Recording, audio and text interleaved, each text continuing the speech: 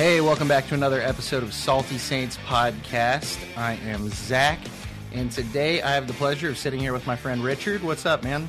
Not much. You doing all right? I'm good. Good deal, man. Richard and I know each other because I cut his hair. Yeah. And he's been coming to the barbershop for a while. Yeah. And so for any of you who have heard me talk about Michael Heiser constantly, this guy is the reason why I am always referencing Michael Heiser now. That's right. I appreciate that, man. Tell us a little bit about yourself. Yeah, so my name is Richard Mensah. I'm originally from Ghana. If you're wondering where the accent came from, it came from Ghana, West Africa. But I've been in the United States for a while, 14, 15 years, something like that. But my background, I was born a Muslim. Mm-hmm. So my family, Africa, we deal with extended family system. So once you are born, your family, your mom, your uncles, aunties, everybody's in a house, something like that. Right.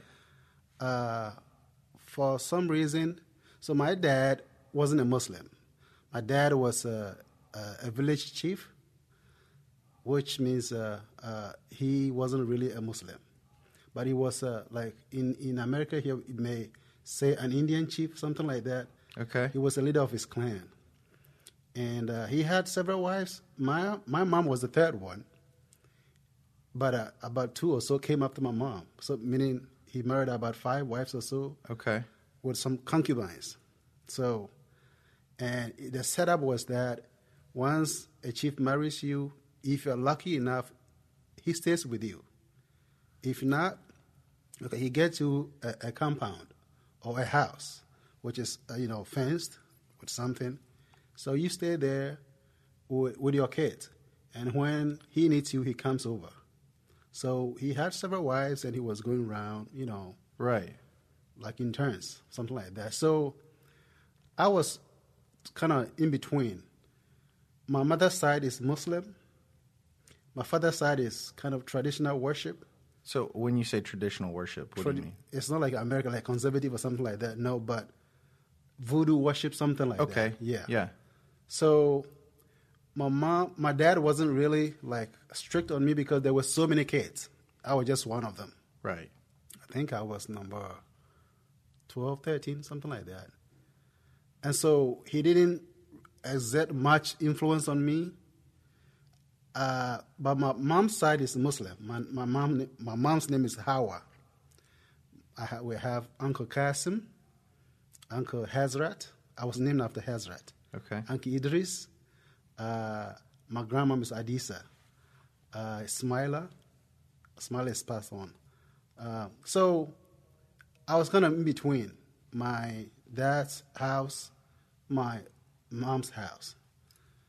So, but in our system, when a person gives birth, there's a saying that says that you cannot see chicks or kids of chicken, babies of chicken. Mm-hmm. You never see them after the rooster, walking after the rooster. So a rooster gives birth, and the hen takes care of the kids. Where the rooster just kind of moves on. Yeah. Right. So the fathers were not really kind of responsible, but the fathers will take care of their nephews and nieces instead of their kids. It's interesting. That is interesting. Yeah. So because my dad didn't have much influence on me by then, my uncles were there. So they rather have me as Muslim. My dad named me Richard, but my uncles named me Hazrat. It was a competition between Idris and Hazrat. And my uncle Hazrat won, so they named me Hazrat. Okay. I had that name for almost 20 years or something like that until I became a Christian. And I went back to my Richard.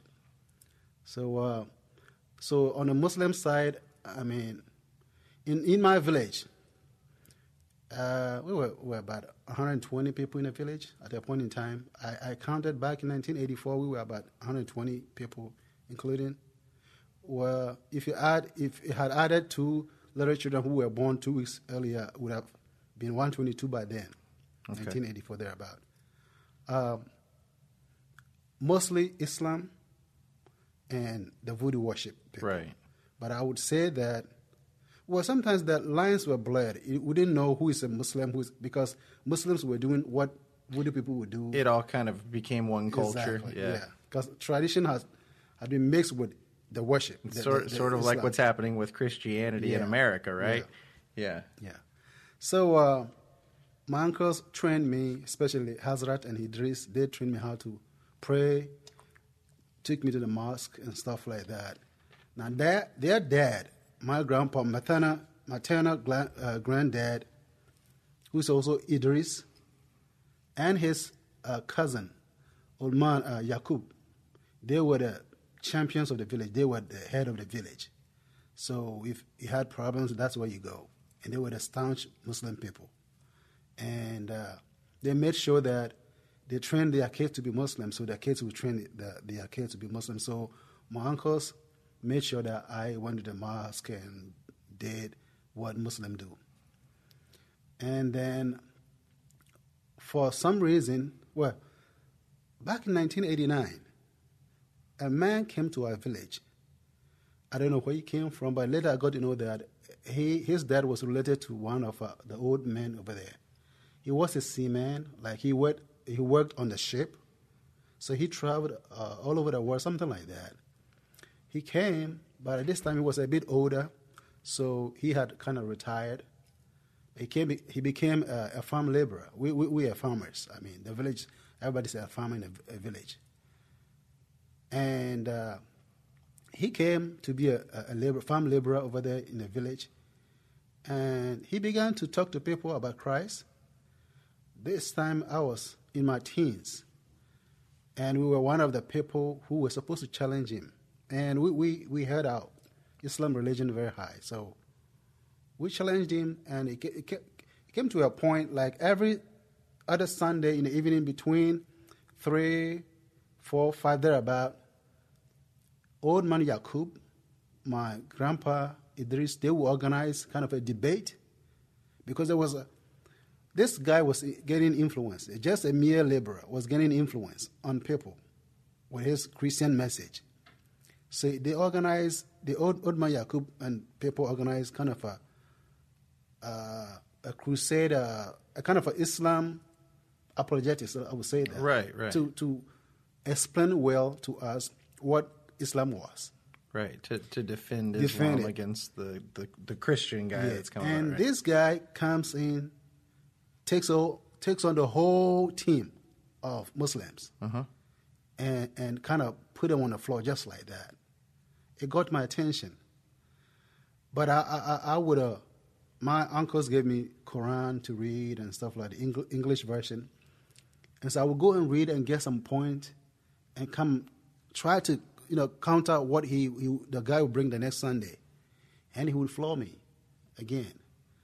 So one evening, it wasn't evening actually, it was a Saturday, there about 2 p.m. thereabout, I met him on the farm road. And he called me. He said, then he began to talk to me about what my grandparents were doing and where it would land me. And that's when he began to tell me where he had been. And he was a cook on a ship. Mm-hmm. And he had the paperwork too. So when they went to a city, when they lodged at the city or something like that, because he was the cook, he was given the right paperwork to go into town to get groceries or something like that. So he would have the chance to buy books to read on a ship. That was when he acquired his Islamic books, Christian books, what do you call it, Muslim, Hindu, yeah. those books. And he compared them, and he realized that Christianity was the best option. Okay. That was when he became a Christian, because he had a chance to be able to read. People in my village don't really read. They don't get. I mean, I was one of the few ones who got beyond middle school. So, and I think he traveled, so he was able to, be able to read. And now he comes back to kind of combat the Islamic stronghold. He's a missionary. Yeah, sort of. Yeah. So we talked, and I he would say something, I would say something to counter. But it went on for like 12 months, almost 2 years. And then I had a chance to go to a high school. The high school was a Methodist school. And over there, the Christian school, so they would pray in the morning, sing hymns and stuff like that. I knew I was a Muslim, so I would just participate on the surface, but inwardly, I wasn't a Christian. But that was my only chance to go to school, so I went there. And in the course of time, combining what the old guy was telling me and what I was hearing at the school got me thinking deeper. I said, something might be amiss here. Because, for instance, as a Muslim, so I remember the guy told me, so if you say you were a Muslim, when you die, where are you going? I said, Inshallah, Allah knows best. He will let me know where I need to go. And he asked me why. And I said, like, in Islam, we believe that there's a good angel on your right shoulder and a bad one here. Mm-hmm. So that's why when we pray, we turn our heads here and there, talking to the angels. Okay. And I made him know that my angels on my shoulder know what I'm doing. So in the last day, they're going to tell Allah what I did. So I know Allah will let me know where I'm going. So he said, so it means you are not sure that you're going to heaven or hell. I said, Allah knows best. But that kept ringing in my head for months and months and months. I got to this secondary school, and they tell me that they are sure of their salvation, that when they die today, they know where they are going. One guy, Emmanuel, he stressed it that, Richard, when I die today, I'm going to heaven. I know. Do you know where you are going? So he was adding to what the guy had told me a few months earlier. So it got to a point I couldn't even sleep because what I'm hearing from my Muslim family and what these guys are telling me are at conflict. And I didn't know what to do. By this time, I was a junior in high school. And I was kind of almost independent from my family because they had not been to school beyond middle school, and I had gone higher to high school. So they kind of respected me. What I said was the truth because I knew how to read. But then when I kind of pushed this idea to them, that I began to ask questions, actually. I began to frame questions and ask them peacefully to know their mind about heaven and how sure are we that we're going to heaven. At the beginning, it was smooth and quiet, but later on, things kind of turned out to be something else. And I was growing by this time. And at the age of 17, 18, I'm almost grown. I mean, in my village, people get married like 16 years, 15 years, something like that. But I'm beyond that. So now I'm kind of responsible. I'm growing. So it was hard for them to control me. But however chance they had, they deprived me of certain things. Actually, it went ahead for several years. But by the way, so I finally, one guy whose name is Mark, he's still my friend. This back in 1993, I think it was in June. He said that you've been asking questions at SU meetings. SU is Scripture Union on campuses. Once in a while, I'll kind of get in there to know what they are doing. And when it came to Bible studies, I'll be asking questions because at this time, I didn't know where I was. So I was just asking questions here and there, here and there. So you're seeking. Yeah, exactly. So Mark comes to me and said, you've been asking questions at SU meetings. Now, I go to Assemblies of God Church. And this week, the pastor there has invited some friends from Nigeria. Actually, there was a Assemblies of God college, Ministers College in southern Ghana. And so people who came there came from all over West Africa. And at this time, I think the pastor at the local Assemblies of God church had Nigerian friends, students in that Bible school. They had come over to the local church for a crusade or something like that. Mm-hmm. So the boy invited me to come and see if I would like it. So I went there on Tuesday, Wednesday, Thursday. I said, no, I want to be a Christian. From what I'm seeing, I want to be a Christian. So that was when I became a Christian. This was June 1993. It was, I don't remember the right name, but it might be some 17th of June or something like that. I became a Christian, and I loved it. That night, in the next 2-3 days, it was like I was already in heaven. I mean, the feeling was different. But that also opened the door for kind of opposition in my family. But it was kind of an undertone. We don't like you here anymore. My mom loved me. My grandma loved me. My uncles didn't like me. So it was like undertone. Now I had declared that I was a born-again Christian. I wasn't going to the mosque anymore, and I was challenging them. My grandpa, Idris, was so sad because he said I was his favorite. My dad didn't care because he doesn't care what's going on. So it was like that, undertone conflict here and there, and I had a chance to go to college, and that was it. That was my freedom, because now I'm going to live on campus, and no more control. I didn't need anything from my family. Right. Yeah. So, and I got a teaching job at a kindergarten while I was going to school, so I was getting money. I mean, I would go and help my grandma with the farming, but I didn't need it. I didn't need anything from them. So yeah, that you're just doing it to help. Exactly. Right. Yeah, she was older. She loved me. I loved her. So she's still alive. She's over 100 years. She's still alive. So yeah, that was my journey to becoming a Christian. When I got to college, I was so free to do whatever I needed to do. Right. Yeah. That's wild, man. Yeah. That's a lot. That was really good. Like, I wasn't expecting to go to that great a detail. That was awesome. Yeah. So, I mean, it sounds like there were a lot of factors that played together to get you there. Like, it was apologetics. Yeah. It was being around other Christians, seeing how they lived and how it was like, it looked different. And you said it felt different. What felt different once you became a Christian? Yeah.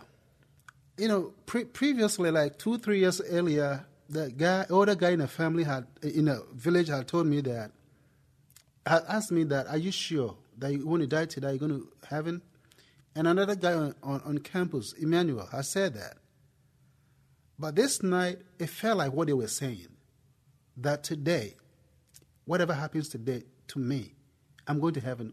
Wherever heaven is, I'm going to be with Christ. So it was kind of 1,000% assurance.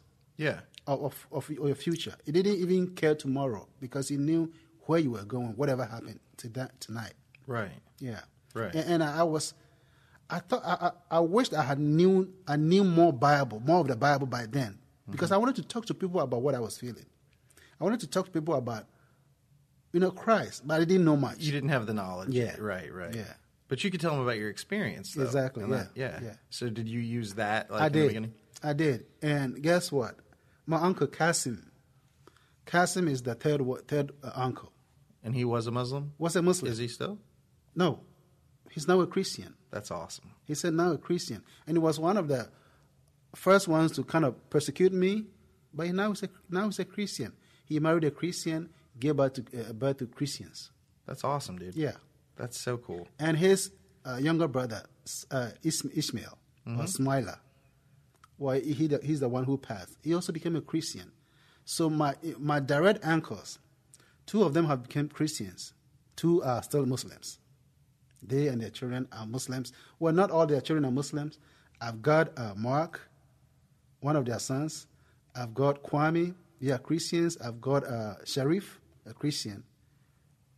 Few are still Muslims, but we're working on it. You've converted a lot of your family. Yeah.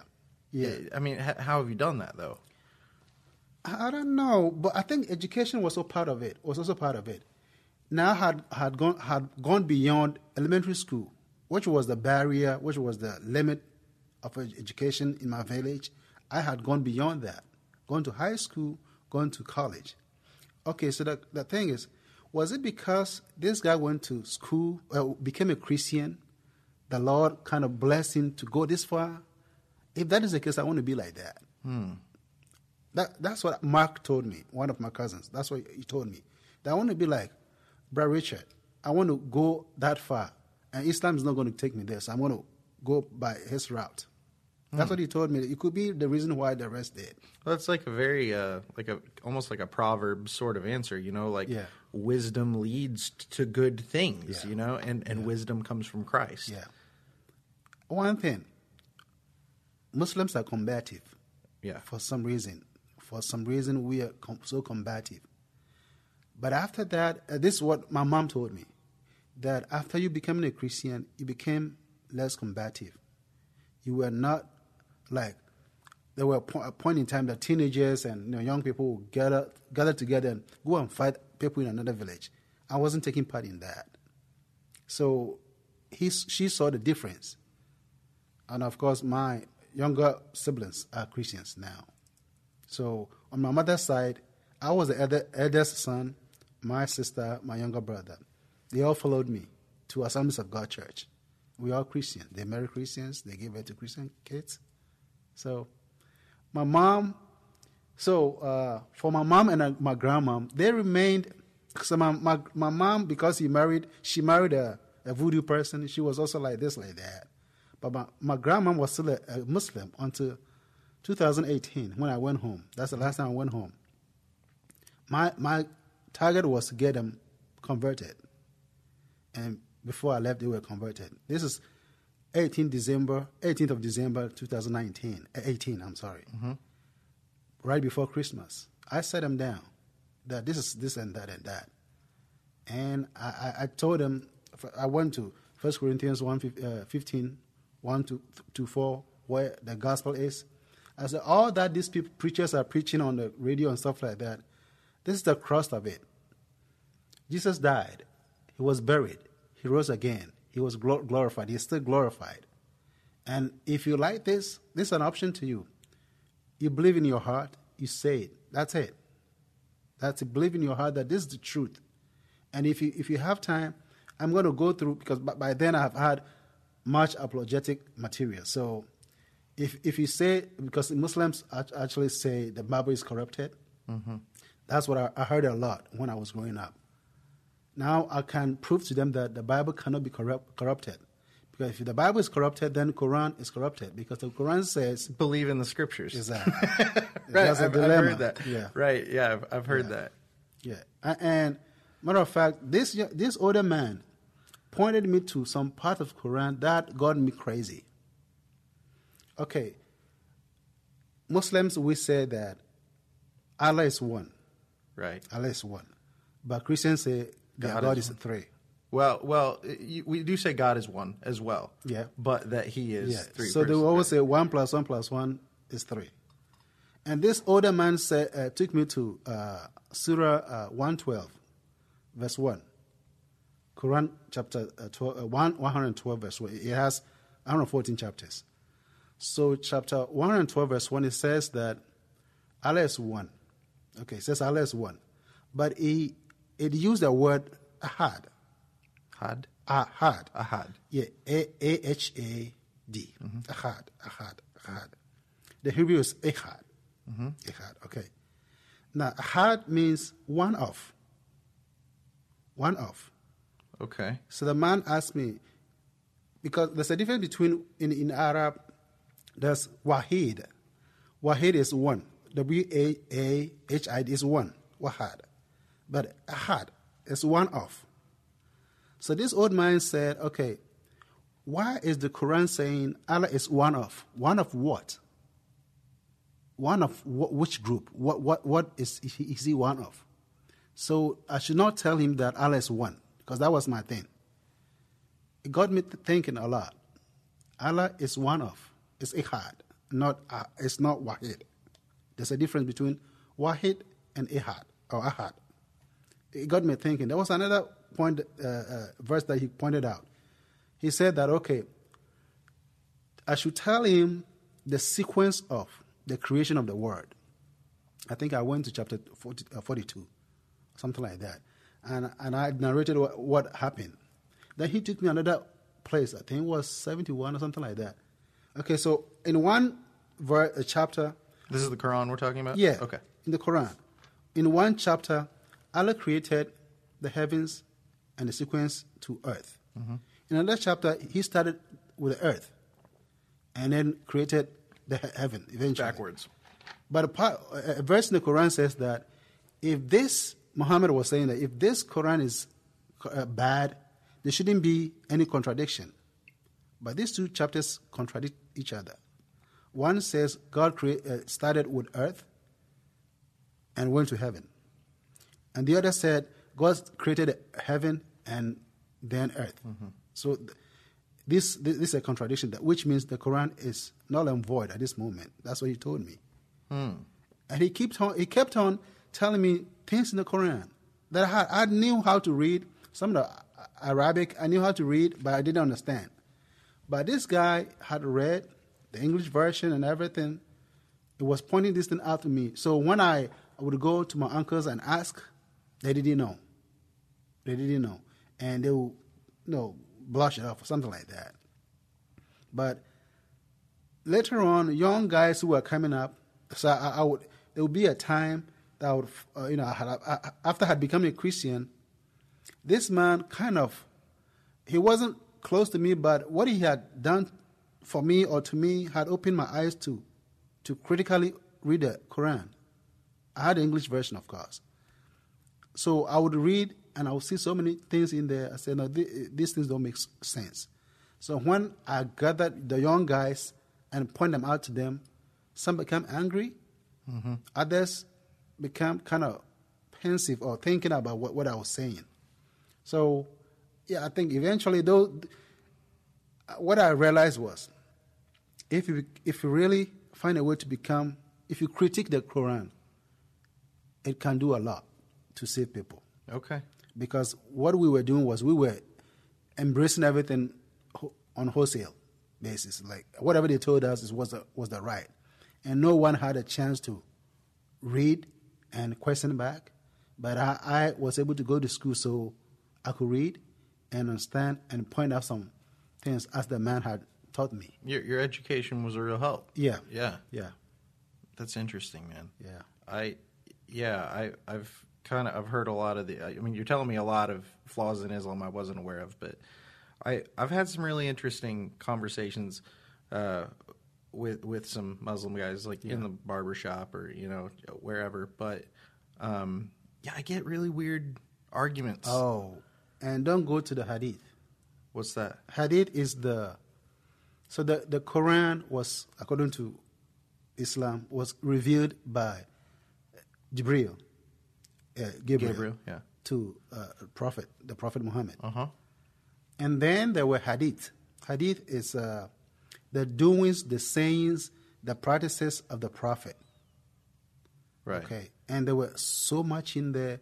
So as we speak now, I think 2 weeks ago, Prince bin Suleiman, the Prince of Saudi Arabia, uh-huh. There was an interview that he granted. It's on YouTube, actually. He is planning to kind of make Mecca, Medina into a big city, the biggest city in the world. According to him, but the target is 2030. A lot of weird stuff going on in 2030. Yeah. He said that he wants to make that city to be the number one city in the world. And all the universities in that area should be the number one university in the world. But later on in the last part of the interview, they asked him, what about Wahhabism? Wahhabism, you can say the terrorists or the people who want everybody to be a Muslim. Oh, kind of like Sharia law, extremists, ISIS, that sort of thing? Yeah. Okay. And he was saying something like, we're going to do away with that. And these things are in the Hadith. Most of these Wahhabism stuff are in the Hadith, and crazy stuff. Okay, so now I guess what I'm saying is this young prince has got to know that stuff in the Hadith are not painting Islam the right way. So let's get rid of them. Trying to rebrand and be like other Western countries. Okay. I think there's going to be some kind of implosion sometime in the future, because there are people who hold on to the Hadith, and he's going to get rid of them. That's going to cause a problem for Islam. Right. I guess we Christians have an advantage or an opportunity when that happens to step in, to let people know the truth. And so, do you think the best way of doing that is to just point, would you say learn about Islam? Yeah. Learn the Hadith, what they believe, and then compare that to what the Bible says, yeah. And then say, hey, these two things don't mesh. Because like you said, yeah. the Quran itself says, listen to what the Bible says. Yeah. But then they say, but the Bible's corrupted and it's wrong. Yeah. And then that means that Islam must be corrupted and wrong, right? So this older man, another thing, he said with the corruption thing, when I said that, I remember exactly where I was standing, and I told him that. This was like a mile to the house. Mm-hmm. And when I said that, but your Bible is corrupted, so why are you preaching me from it? And he said, when was it corrupted? I said, well, it's corrupted. Who told you? I didn't have the answer. But because I had been told that it was corrupted. Then he began to explain to me that Muhammad came about 600 years after the event, which is Christ had come and gone. Now, he said in one of the hadiths or so, there was a time the Quraysh people, or the people in Muhammad's area, were accusing him of something. I think it was the Jews or whatever people. And they said, Muhammad put his hand, a pillow on the Bible, put his hand on it, and said, I swear on this Torah that something is good or something like that. So the man was asking me, if the Bible was corrupted by the time of Muhammad, why did he swear on it? I couldn't answer. I couldn't answer. So it means at the time of Muhammad, the Bible was true to Muhammad. So the question is, when was it corrupted? Was it after he died? Well, that would mean that at the time of Muhammad, he would have to agree with everything in the Bible. Exactly. So anything that's different about Islam would have to have happened after Muhammad. After right? Muhammad. But another question is, the guy that was the first time I heard of this guy's name, Augustine, Saint Augustine, and then Aquinas. Thomas Aquinas. Yeah, those people. He said, well, before Muhammad came, there were some church fathers who preached from the Bible. They had all most of their preaching there. So he said, if the Bible is corrupted, it must be after Muhammad, because all these people's preaching are still there. They have the document. And even if you throw the Bible away, you're going to get it. And I wasn't sure about that, but as I came here, I heard people saying that. I went into it and I said, oh, okay, this man was knowledgeable back then. Okay, so the main question is, if the Bible is corrupted, when was it corrupted? Was it before Muhammad or after Muhammad? Because during Muhammad's time, he swore on the Bible was true. So when was it corrupted? Right. As a Muslim, I couldn't answer. And I don't know if any Muslim can answer that. Right. Yeah. That's interesting, man. Yeah. I mean, I know there's a ton of arguments between Christianity and Islam. Like, I was just talking to a guy the other day that was telling me, we got talking, he was Muslim, and he was talking about Abraham. Mm-hmm. And he starts telling me, he's like, well, yeah, like Christianity and Islam, we're pretty much the same thing. And I've heard that a million times, and I'm like, okay, just wanted to hear what he says, He's a really nice guy. He's a really nice guy. But he starts talking, and he says, yeah, like when Abraham was to sacrifice his son Ishmael. And I said, what? And he said, Yeah, he's told to sacrifice Ishmael. I said, not in the Bible. Not in the Bible. I said, it's Isaac in the Bible. Yeah. He said, what? And so I just started like telling him what the Bible says, and he starts telling me what happens in the Quran and how Abraham goes with is it Hagar? Hagar. Hagar. Yeah. He said Hagar, but with Hagar and Ishmael to Mecca, and that's when he builds Mecca. And I'm like, this is so crazy. Like it's like this close, but it's not the same. Yeah. So with that, so they say Abraham built the Kaaba. I knew that. That's what they told me. Abraham built the Kaaba. Kaaba, the black stone. Is that a well? No, it's a cube. It used to be a small thing, but now it's as big as this room. Okay. Is that near Mecca, though? It's in Mecca. It is in Mecca. Okay, that's what where he was they talking go about. around when they go to Hajj. Gotcha. Yes, that's what he was talking about.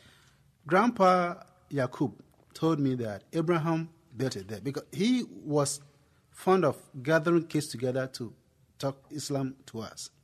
And he said that Abraham built that black stone. There was a calendar in his hall, and the black stone was on it. He said this was built by Abraham. And I'm like, okay. So, but later on, the question I got to answer was, okay, when did he build it? When did Abraham build that Kaaba? And with whom did he build? But previously they had told me that Abraham built it with Ishmael.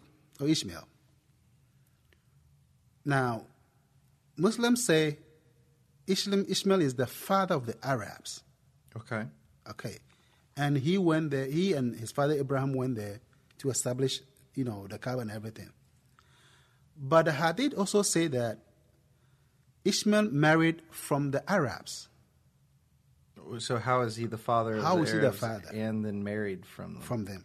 That's a contradiction. Okay. That's a contradiction. So when you ask them, when they tell you that, okay, Ishmael was the sacrifice, whatever it is, okay, when you go further and say, because they claim their lineage to Abraham through Ishmael, because Ishmael is the father of the Arabs. But then Hadith said that Ishmael married one of the Arab and actually learned their language from the Arabs. So how could he be their father? There could have been somebody in there before he even went there, right? It's a question. So the point is, when I read the Quran, it's like, not to insult, but it looks like somebody doing cut and paste. From that's none of the chapters in the Quran is they don't that mesh. complete, except chapter 38 about Joseph going to Egypt and stuff like that. But the rest of them, talking about Ibrahim here, and then the next time is Miriam, and the next thing is Joseph, all mixed together. There's no sequence in the story. There's no flow in the story. If you really want to read the Quran and with a real thinking cap, you may get crazy because everything's jumbled up. Right. Yeah. That's interesting. Interesting because when I was in it, I didn't see it.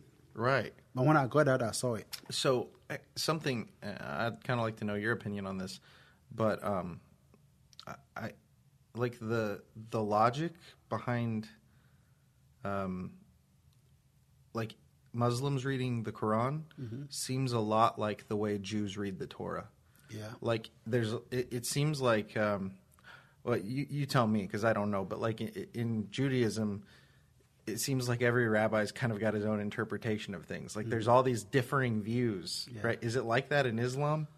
A lot. There was a fight, actually. There was a fight right after the death of the prophet. There was a fight between those who were following Ali and here and there. Yeah, I've heard about this. Because the people, that was about succession. Who's going to succeed the prophet? That was a fight. Okay. But there were other fight that came in terms of when the what do you call it? The Sunnis And the Shiites. they are established now. But now, whose interpretation do we give to the Quran? Right, because like it seems like this side believes these guys are really following it correctly, and so do they all think they're following Muhammad? They think. Okay. They think. Okay. But I just want to say that there are divisions in Islam more than Christian. I would say that.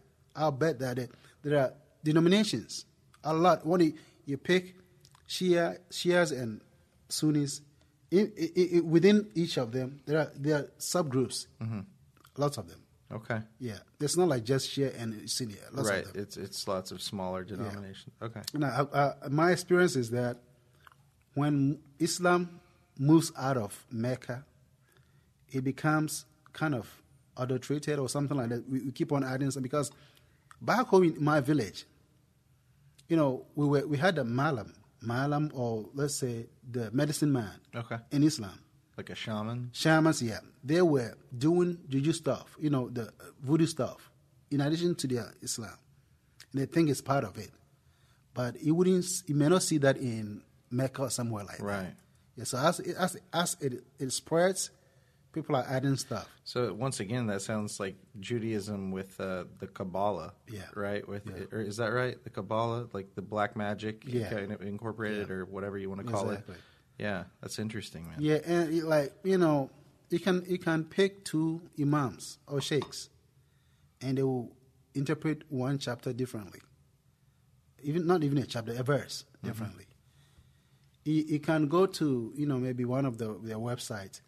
And once the same Quran verse has been translated differently on the same verse, like it could be 10 or something like that, with different opinions, something, So, for instance, chapter 4, verse 171, it's a polemic on their side against Christianity. It says that all Christians don't continue to err. Your God. Jesus is just a messenger. One interpretation or translation would say Jesus is just a messenger, the Spirit of God, Ruh messenger, a spirit, a word from Allah. Other translation may not add. It would say just a command of God, a message of God, without saying he's the messengers of God, something like that. So it's like some would put him like higher than others. Okay. But all of them, the goal is to discredit Christianity. Well, Islam doesn't even believe that Jesus died, right? That he was crucified. They don't believe that. They don't believe in that. Which is really strange to me because I feel like that's the one thing most people aren't going to debate. Like even people that don't believe Jesus is God usually are like, yeah, I believe somebody named Jesus got crucified. You know what I mean? Like, it's really interesting that they would just wipe that part out. Yeah, but they believe Jesus is still alive.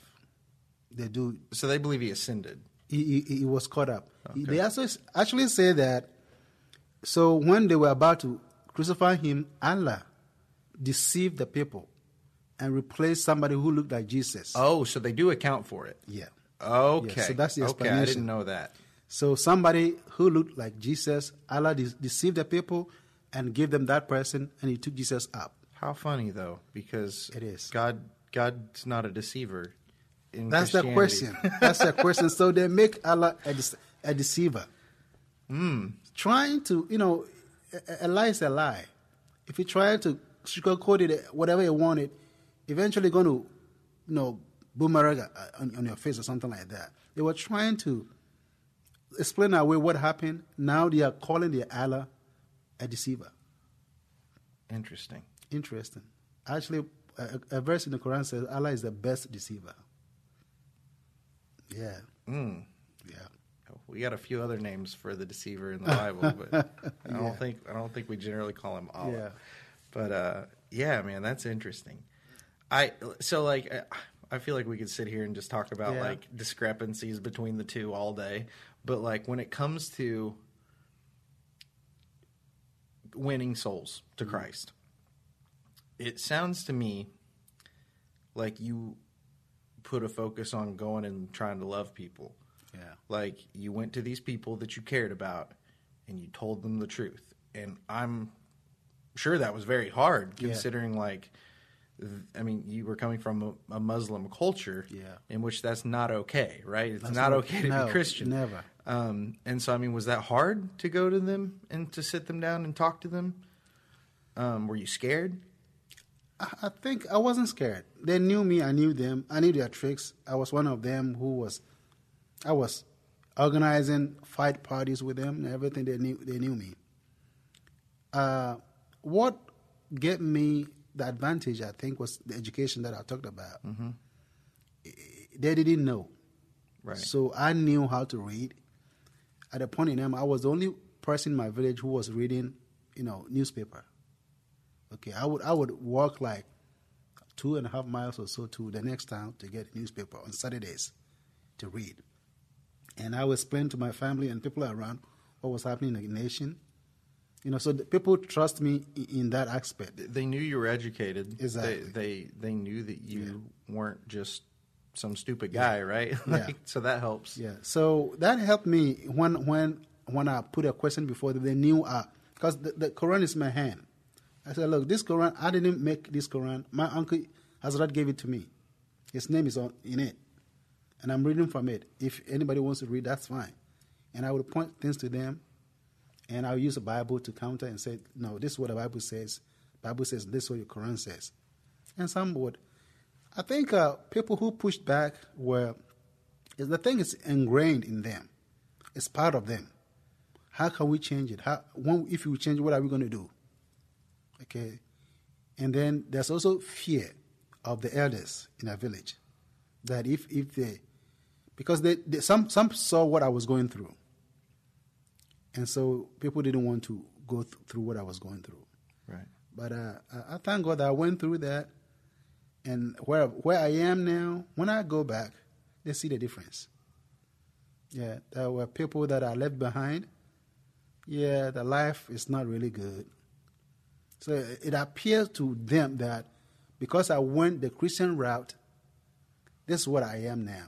Right. They should have done that. And young people, so as we speak now, okay, so previously it was like 70-80% Muslim and about 30% voodoo worship. Mm-hmm. And among them, we can have, or between the groups, we can have intersection of people who do both. Okay.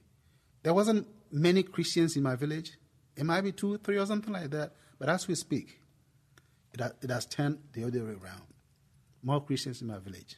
Really? Yeah, more than not? More than it used to be. It's now like, let me say, the old people, old Muslims. Kind of stuck in their ways? Or who had influence are dead and gone. Apart from people in my uncle's age, they are in the 60s and 70s. They are there, but they are not really as rich. So they don't exert much influence anymore. So now, you cannot use your cocoa money, because we produce cocoa and stuff like that. You cannot use it to, push people down anymore. I'm doing something else. I'm not dependent on the farm money. So you cannot say that if you don't go to the mosque, you're not going to get money.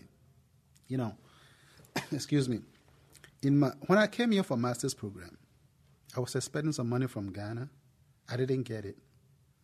But it's I don't know if it's because of what went on in the 90s or something like that. I don't want to blame anybody. But I can still sense that when you don't want to be a Muslim, they want to deprive you of certain things. That may be the reason why some people are still Muslims. Mm. But people who can do things on their own, when they had a chance, they moved away from Islam. Because Islam puts so much control on you, and you don't have liberty to do so many things. A Christian is a liberty, and that's what we get from Christ, liberty. So, okay. Yeah. So, and that actually leads me to a question I wanted to ask you. Me and Randy's the guy that added you on LinkedIn. Okay. He's kind of my usual co-host on here. Okay. We were talking about evangelism, mm-hmm. and how when we talk about what Christ did for us, like here in Western culture, we look at it as, he died to forgive us of our sins. So it's like a shame. What's the word I'm looking for? Like forgiveness kind of thing, right? But then some cultures, it would be more of honor based, right? and some it would be like free versus slave. Yeah. Right? So, like, here, it's more about, like, right versus wrong. In Ghana, is it more about, like, being forgiven, or is it more, like, about being freed? Or is it more about, like, honor, shame kind of thing? Does that make sense? Yeah, it makes sense, but it depends on the locality. So it's kind of tribe versus tribe? Exactly, and the city versus rural areas. Yeah. In the rural area, okay, it was both honor and freedom, stuff like that. Because when it comes to freedom in my village, we were free, all right. But then there was so much control from the elders based on Islamic values. Do this. If you don't do this, you are an outcast. Okay. Once people become a Christian in my village, no more. You don't have that control on me anymore. Yeah. And it used to be that, okay, if you're no more Christian, you are an outcast, so you don't have honor among us. But we Christians, we rather, okay, when we become a Christian in my village now, because of more teaching going on, we feel like we are free. And so that's better than honor that I would receive from my elders. Yeah, so that's what I'm saying. It's a mixture of honor. And you receive honor in Christ, right? Exactly, like, yeah. It's not about man's honor anymore, Yeah. I was telling one young guy that, so I didn't die for my sin. And that's what they don't believe in. Islam doesn't believe that somebody should die for another. But I did say something else, something against it. Because they don't understand why Jesus died for somebody. They don't understand that. They don't get it, and they don't accept it. But part of the hadith says that sinners would die for righteous people. They say that in the last day, sinners will be used to replace. So sinners, like if a Muslim is being prevented from going to heaven or Jannah, a sinner's life can be used to replace that. Oh, okay. So it's like they replace the need for Christ. Yeah. But then they don't accept that Christ should die for somebody. Right. It doesn't make sense.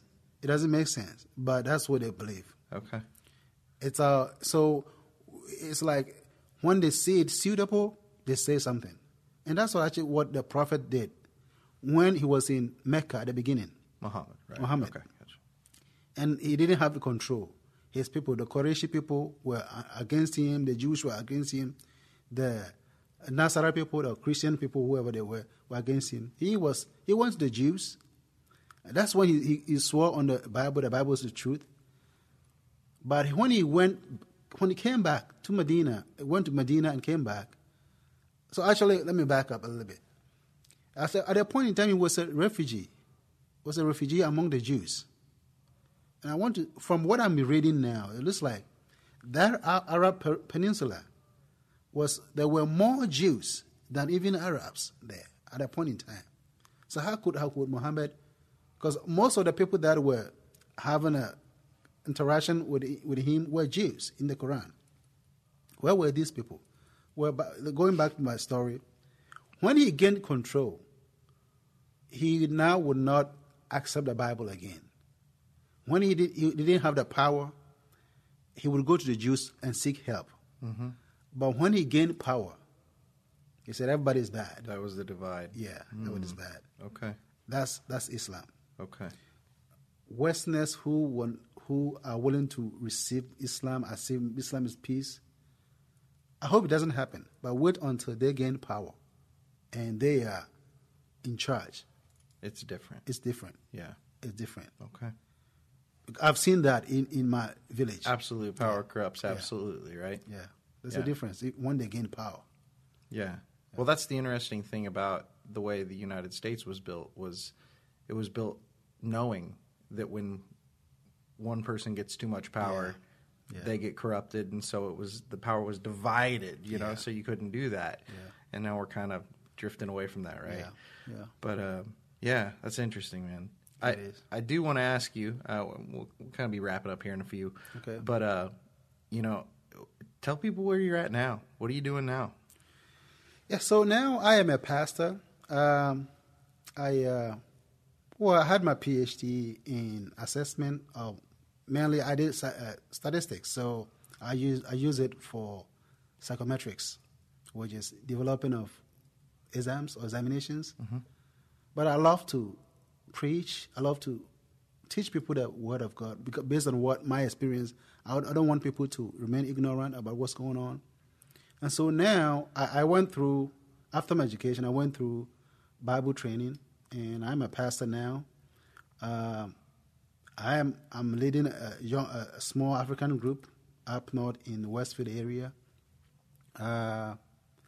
We're using somebody's building for church services. It's in the afternoons, but we would love to have a place where we can do it in the morning because, I know that some of my members go to work overnight and come in like in the morning, like 6, 7, 8, something like that. But I still want. They say that they would wish to meet like 10:30, 11. By then they might have slept for 1 hour or so and be able to come. So we need our own place. Mm-hmm. That's what we're doing now. We're looking for. Hopefully after COVID and everything is open up, we may have a place for that. Yeah, and anybody listening right now, if you know of anywhere. anywhere in the Westfield, Carmel area, if you have a a venue, yeah, we would love to use that. Yeah, and we'll get you some information. If you know anything, hit us up at saltysaints@becomehope.com or questions@becomehope.com. Let us know if you got anything or if you got any questions about the podcast, of course. But, so you're a pastor, you're leading a church, you got a PhD. That's huge. I'm ready to tap on a bachelor's, man. I'm terrified. But so to anybody listening right now, I've noticed you've put a great emphasis on the need for apologetics, to know what you're talking about, and to communicate with people, to talk to people, even if it's a hard talk. Because preaching Christ isn't easy, Yeah. But what advice would you give? So at the moment, I think that's not just a moment. There's been a competition between Islam and Christianity. And I mean beyond Islam even. Yeah. I'm just talking people in general, but sorry, I don't mean to cut you off. So to Christians, I wish people would read more on, in Islamic materials. Just acquaint yourself with them. Because I hear some Christians say, we are all going to heaven. We are all God's people or something like that. Kind of equating Islam and Christianity.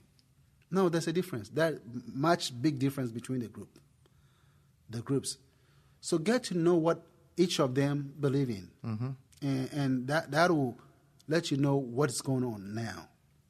Because you cannot just say, we are the same. We are all humans. We all bleed, blood and everything. But when it comes to faith, we have different faith altogether. The things that make us Christians, that's not the thing that makes them Muslims. Actually, what makes us Christian, makes them angry. Most, after, let's say 9/11, something like that, most Muslims were coming out and say, we are peaceful and everything. But if you know what they believe in and you begin to question them, you will know what will happen. They become angry. It doesn't matter who, one section of Islam which is a bit more peaceful is the Ahmadis. The Ahmadis. You know them? No. The Ahmadis, the leader was Mirza Ghulam. He was from Pakistan. And that was 18-something. He said, Islam says that the Messiah is coming. The Messiah is coming. They don't believe that Jesus is the Messiah, but the Messiah, even though they say he's the Messiah in the Quran, but they say Messiah is coming for the second time. Okay, that's what they say. The Messiah is coming for the second time. And Ahmad Ghulam says that he is the Messiah. Okay. So he had a following, and his followers are the Ahmadis. Gotcha. They came from Pakistan. And the interesting is that I read a story in one of the books that I had. he said he could perform miracles just like Christ Jesus. And overnight, when he got up in the morning, there was lines in front of his house. People who were sick coming for, what do you call it, miracle, something like that. He ran away. Oh, he ran away. And interesting thing that he died out of cholera or diarrhea. Okay. Like somebody who claims that he's the Messiah. But he still, these are also big. Maybe $1 billion people, maybe, I don't know. But there are a lot of Ahmadis around. Okay. So this is part of it. But the main thing is that you get time to read. Now that we have internet access to everything, read their materials and know what they really believe in. Yeah. And know what we believe, right? I believe in, yeah. I think that's our biggest flaw so often is we don't even know what we believe. Yeah. We think we do. Yeah. We got a good idea, but we listen more to what other people say we believe than what we actually read, what we learn. I say that because when you read more, it creates kind of a love in your heart for them. Yeah. You get to know that these people are lost, really, really lost. There are people who are lost just like, I don't believe in Christ. But there are people that you see that they are really, really lost because they are clinging on something that is deception. Somebody says, I'm not a Christian. I don't want to be a Christian. Get out of here. I understand. But someone who says, I believe in this, so I don't believe in Christianity, but that thing that he believes in is a deception. That's worse. So that creates in me a heart for them. That I really have to let them know what's going on. And I think what you're saying, it can be applied to anybody, not just Islam. Like no matter what somebody believes, take the time to get to know that person and what they believe and why they believe it. Yeah. It's kind of like the whole pray for your enemies thing. I once heard it said, it's really hard to hate somebody that you pray for every night. Yeah, exactly. And that's the thing. We are called to love everybody. Yeah. And what better way to love somebody than to know what they believe and why they believe it? Doesn't mean you have to believe it, but it'll help you talk to them about Christ. Yeah. So my mom doesn't like my two uncles, Muslim uncles, because of how they treated me and how they still treat me. She doesn't understand why I still love them. And when I send money home, I say, make sure he gets this, he gets that. She doesn't understand. So I tell her that I'm a Christian. I'm doing what Christ tells me to do. You do yours. When I give you money, give them their share. She doesn't understand. I guess she has to grow in Christ. But yeah, I do that for the love that Christ has placed in my heart for them. Right. Yeah. Right.